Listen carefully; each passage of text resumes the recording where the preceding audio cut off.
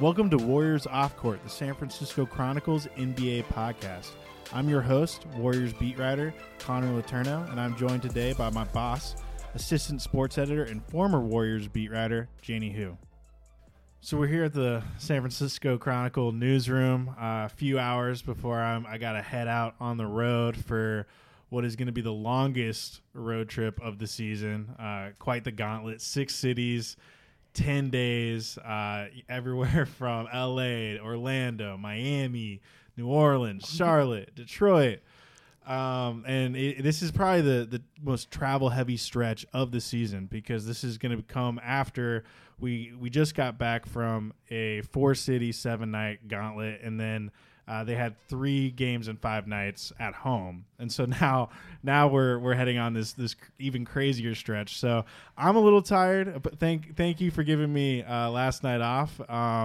You're very welcome. I needed it, but I'm also excited because there's a lot of interesting things percolating with this team right now. You know, I actually counted. I took a calendar out today, and the Warriors had 3 home games. They're in a stretch with 3 home games in 27 days. So that just speaks to the NBA travel schedule, which is actually, they made a point to make it lighter this year. So the team does not have any 4 games and 5 night stretches. They're trying to limit the back-to-backs. Of course, you guys just had one, which was a home back-and-back. The Warriors played, I believe they hosted Chicago and New Orleans. Mm-hmm. Have you talked to the players at all about the travel schedule and their thoughts on it? Yeah, no, they're really happy with it. And Steve is extremely happy about it, Steve Kerr. If you remember last season, a big reason why Adam Silver and the NBA felt compelled to adjust the travel schedule and the NBA schedule to make it less demanding on players is because of what happened with the nationally televised game in San Antonio last March, where Steve rested really all of his core guys, and that they got killed by an also depleted Spurs team and in front of a national TV audience, a primetime game on TNT. So the part of the reason that they adjusted that was because of that. And so from my perspective, it's been interesting because just this last road trip, we had 2 straight days off back-to-back on the road, which almost never happens. You probably remember when you were traveling with the Warriors back in the day. That's very rare. No, we had the 5 road games in 7 nights scenario where it's literally one city, another city, a day off maybe, and then 2 more games, a day off. So it's that's something that they did cut out with this new travel schedule. No more 5 games in 7-day stretches, I believe. Right. And so or maybe it's 4 and 5. Yeah, 4. No more 4 and 5s. Which is nice not only for the players but for myself. So I'm not complaining either. But the interesting thing about that is that even though it's a lot less demanding on the players, Steve is still making a point to find rest for guys. It makes sense. He's found rest periodically throughout the season for his older guys, David West, Sean Livingston, Andre Iguodala. But he rested Draymond Green the other night, which was a little surprising. That was the first time he had done that this season. Draymond wasn't super stoked about it, as you can imagine. But Steve said that looking at the finals last June, watching the film of that, it looked like Draymond was worn down. And if you remember the finals, he didn't play that great. He shot like 31% from the field. He was solid defensively, but he had a bunch of fouls, and he just wasn't necessarily as mentally locked in as he normally is. And this team is geared toward the long run. They're focused on another championship run, so they want to avoid burnout. And so he sat the other night for the Chicago game, and a couple other guys have been sitting for injuries, but they're injuries that aren't necessarily major. And Steve has said that if this was the playoffs, they would be playing. Guys like, just last night, Durant and Curry both sat out, and they lost to what's considered to be a pretty bad Kings team, a Kings team that only had 5 wins. So what do you think of that? What do you think of their decision to sit those guys in a game like that. I'm going to go back to Ron Krychek's lead from today's his game story, which is so they can play without one MVP, but apparently not two MVPs. Right. But I think it's a super conservative approach, which is a good thing. The NBA season, as we all know, it's a marathon, not a sprint. It's super cliched to say that, but the regular season is so long. The playoffs are so incredibly long. We have 2 full months afterwards of games that actually matter. And that I think, it's a page out of Greg Popovich's book. I'm going to give my stars some rest. If we lose a game, oh well. And honestly, it's hard to argue with that. You want your guys fresh for the playoffs for sure. And for the Warriors, look at the Pacific standings right now. They're already, I don't know how many games it is, right. 5-6 games ahead. It's hard to make the argument. We talk about this a lot. Does the regular season matter? Yeah. I don't know. What would you say? I mean, what we're talking about here is worst case scenario. Like, let's be realistic here. Worst case scenario is maybe they don't get the number 1 overall seed. Maybe they're not the number 1 seed in the West and they don't have home court advantage throughout the playoffs. That would be a disappointment given the fact that this is the most loaded roster in recent NBA history, maybe ever. But keep that in perspective. I mean, what does that mean? They could still very well make the finals. They could they're still going to be favored to win the championship, even if they're not the number 1 seed. So I think the Warriors, they want the number 1 overall seed. That's the goal, but they're not going to be freaking out if that doesn't happen. And the interesting thing about this team is they keep perspective about regular season losses, unlike any team I've been around. They, after the OKC game the other night in OKC, that was a nationally televised game. Durant homecoming, obviously a really raucous atmosphere. They got blown out, played one of their worst games of the year, if not their worst. And, they were in the locker room joking around, smiling. And I don't think that fans should be upset hearing that, because it's not that they don't take it seriously. It's that they have the perspective of what that means. I mean, it's a regular season loss. They were playing really well before that. They went on a nice 7-game winning streak not long before that. So it's not the end of the world. You want to know what's funny that I think about this conversation? It's not whether or not Coach Steve Kerr is sitting Steph Curry or being more careful with Kevin Durant when we're talking about who's playing, who's not. It's like the question out of last night's game, like, why didn't he play Jordan Bell more? It's really like it's these other guys that are not the superstars, and nobody seems to be a lightning rod, especially for the Warriors fan base right now, as Jordan Bell. Fans are in love with him. Everybody wants to know, why didn't Kerr play him more last night? What's your thought on this whole Jordan Bell? Well, Jordan Bell's had a really interesting rookie season because, he came in, people were high on him the moment they paid $3.5 million to the Bulls to get him, because that is a guy who fits what they do really well.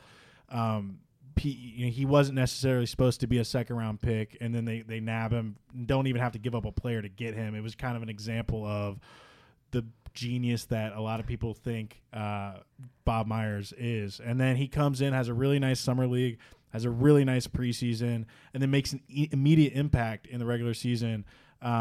Cracked the rotation right away, had a couple really big, really nice games. The thing about Jordan Bell is it's almost become funny, because every time he steps on the court, he has a Sports Center worthy highlight within the first 30 seconds. I mean, it happened again last night with that big dunk. It happened the other night against Chicago with the alley-oop lob from Zaza Pachulia.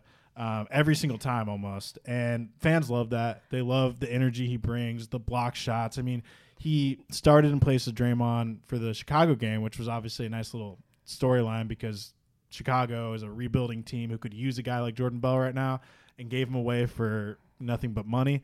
And he had 6 blocks in his first ever start, which he is the first rookie to ever do that in his first start since DeAndre Jordan in 2009.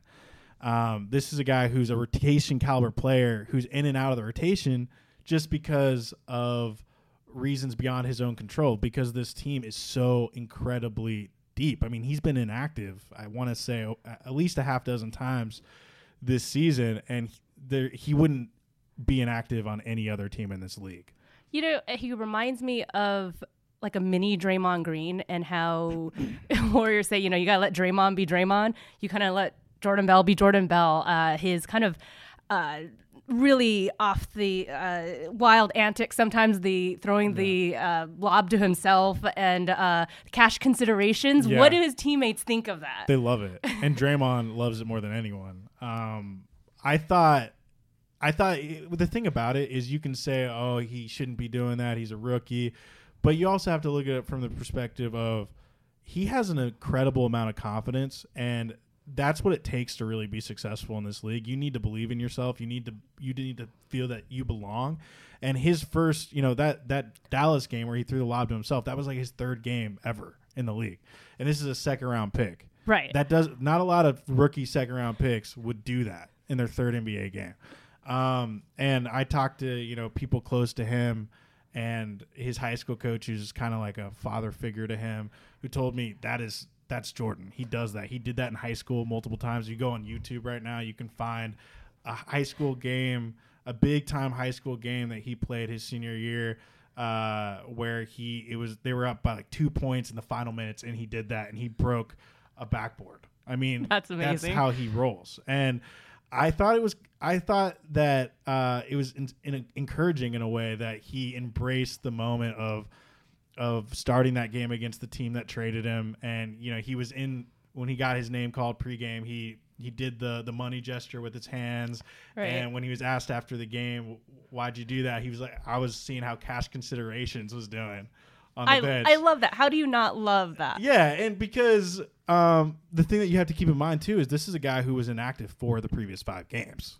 Right. He went from being inactive for the previous 5 games to the starting lineup and wasn't scared at all, and had a great game. He posted a Draymond Green-esque stat line, played very much like Draymond Green, and talked like Draymond Green. And I wrote a whole story 2 days ago about that and about their mentorship and their relationship. It's been cool to follow that because Draymond's a guy who Jordan has actually studied in a very detailed way for the past 3+ years. And now he has the chance to learn from him. And a big reason why he was drafted is because the Warriors see a lot of similarities between them.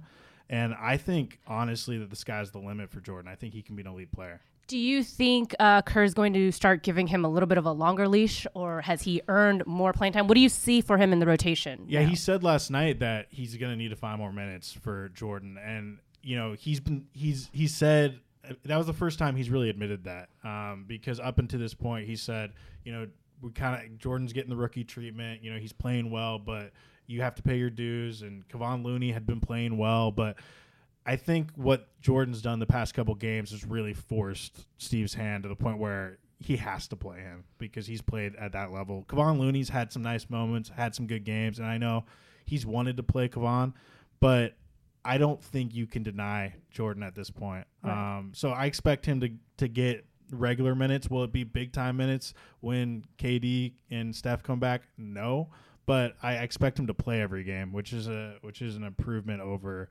what was the case much of the season. Right. So we're recording this podcast on a Tuesday morning after the Warriors just lost to Sacramento. Let's take stock of where we are injury wise. Kevin Durant, obviously they started the season and were pretty healthy. Now we have these little nagging injuries. Kevin Durant probably is the biggest concern.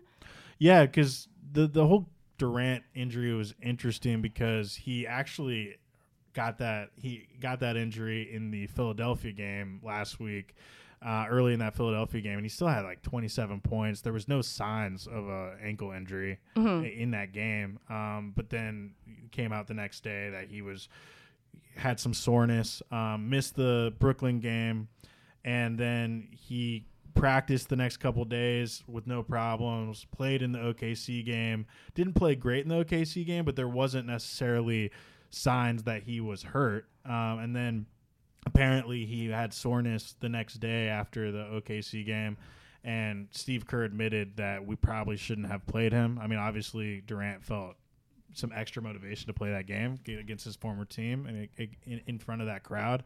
But I don't want to say it's concerning, but it's surprising. I mean, I never expected it to last this long. He does have, he's going to have a day to get ready now for this Lakers game tomorrow. And, it's a pretty travel heavy stretch. So I would expect him to play tomorrow. If he doesn't, I definitely expect him to play at some point at the front end of this road trip. But no, it's been surprising. But like I said, not anything to freak out about. Right. You mentioned the Lakers are heading down to Los Angeles to play them Wednesday. I wanted to know, we see the headlines and everything else. I don't know if you would call it noise or white noise around the Lakers and Lonzo Ball. What's been his rep around the league? Are the players talking about him, or his dad? Yeah. I haven't, I'm sure they'll get a lot of those questions tomorrow at shoot around. I haven't talked to them specifically about Lonzo. I've overheard them mention him in the locker room, just, when the TV's on, because it seems like they're on the TV all the time. If you remember in Brooklyn, that the day that Trump tweeted about LeVar Ball, Steve was asked about that situation and basically said he's tired of hearing from both Trump and LeVar. Right. And he actually asked media to stop covering LeVar. He's like, you probably can't stop covering the President of the United States, but you can probably stop covering LeVar Ball, which is fair. I kind of agree with him, to be honest. Well, and we were talking earlier about Jordan Bell and all the pressures that rookies face. Lonzo's a rookie trying to make a name for himself, trying to figure out the rhythm and the pace of a game. It can't be easy when you have these other distractions going on around you. It seems to me like, I know LeVar Ball has basically groomed the basketball careers of his sons, but it's at what point, and right. I see a lot of stories coming out of LA. At what point does that cross the line? I think that his dad has hurt him in a lot of ways. I think that it's hard to say that they're directly related, but it definitely doesn't help when because what it does is his dad is hyping him up. He's a bigger deal because his dad talks so much and his dad's in the headlines so much. So implicitly, maybe people don't think about this directly, but they have higher expectations for Lonzo because they hear his name so much. Anytime you hear someone's name so much, you're going to think, okay, they got to back this up. And I think people have gotten the expectations have gotten a little out of hand. I never thought Lonzo Ball was going to come in and be the way LeBron was his rookie year, or be this dominant impact player as a rookie. I thought best case scenario, maybe in 4 to 5 years he'll be a Jason Kidd type, right? Which is a phenomenal career to have, but he's not going to wow you, especially offensively. He's literally dead last in the NBA in shooting percentage right now. He's shooting 31% from the field. That is horrible by any measure. Yet the Lakers have to play him because he's the future of their franchise. He's the number 2 pick. Right. The funny thing is Jordan Clarkson's playing a lot better than him. And he's a better point guard. If they're trying to win games right now, Clarkson should probably be starting. I understand why he's not, though. Right. Well, we've got some good stuff to look forward to tomorrow night. I want to take stock because we're about at the quarter way through the season right now. And obviously the expectations were already sky high for the Warriors this season. People seem to have just penciled them into another NBA Finals. But what are your impressions so far a quarter of the way through? If you had to give it a letter grade or that kind of thing, I'd probably give them a B minus. You can see the potential. You can see how absolutely dominant this team can be. I honestly think when this team is firing on all cylinders, they're even better than last season's team because I think the bench is better. And they also have another year playing together and they're comfortable with each other. That third quarter in the Philadelphia game when they outscored a good 76ers team in Philly 47-15, when we're talking about greatest teams ever, go watch that quarter because that is what this team's ceiling is.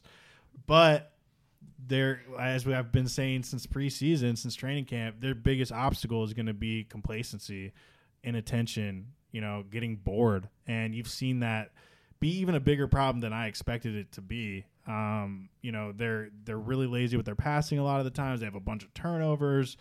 Defensively, they'll just not bring it. Last night, they just were not on. They just weren't awake on that side of the ball. They gave up 110 points to a pretty poor offensive, Sacramento team at home. So they just don't put it all together. And I think part of it is that Draymond Green hasn't been as consistent as he normally is. And Draymond Green is a guy who's the emotional leader of this team. He sets the tone defensively, and he's even admitted publicly that he hasn't been there mentally the way he normally is. He spoke at Harvard last week, which was a really cool experience, but he spoke at Harvard and took ownership over the fact that at the time they had 3 losses, and those 3 losses were because of him. And that might be an overstatement, but they kind of come and go as Draymond Green goes in a lot of instances, and I think he needs to be bring more energy, especially on the defensive end,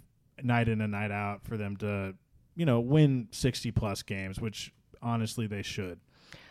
I was talking to our Giants beat writer, Henry Schulman, about this. Obviously, the Giants did not have a good season this year, so putting on 2 different planes with them and the Warriors. But we were talking about emotional leadership, and specifically a guy like Hunter Pence, and who was known as the rock of, the heartbeat in a way of the team, rah guy.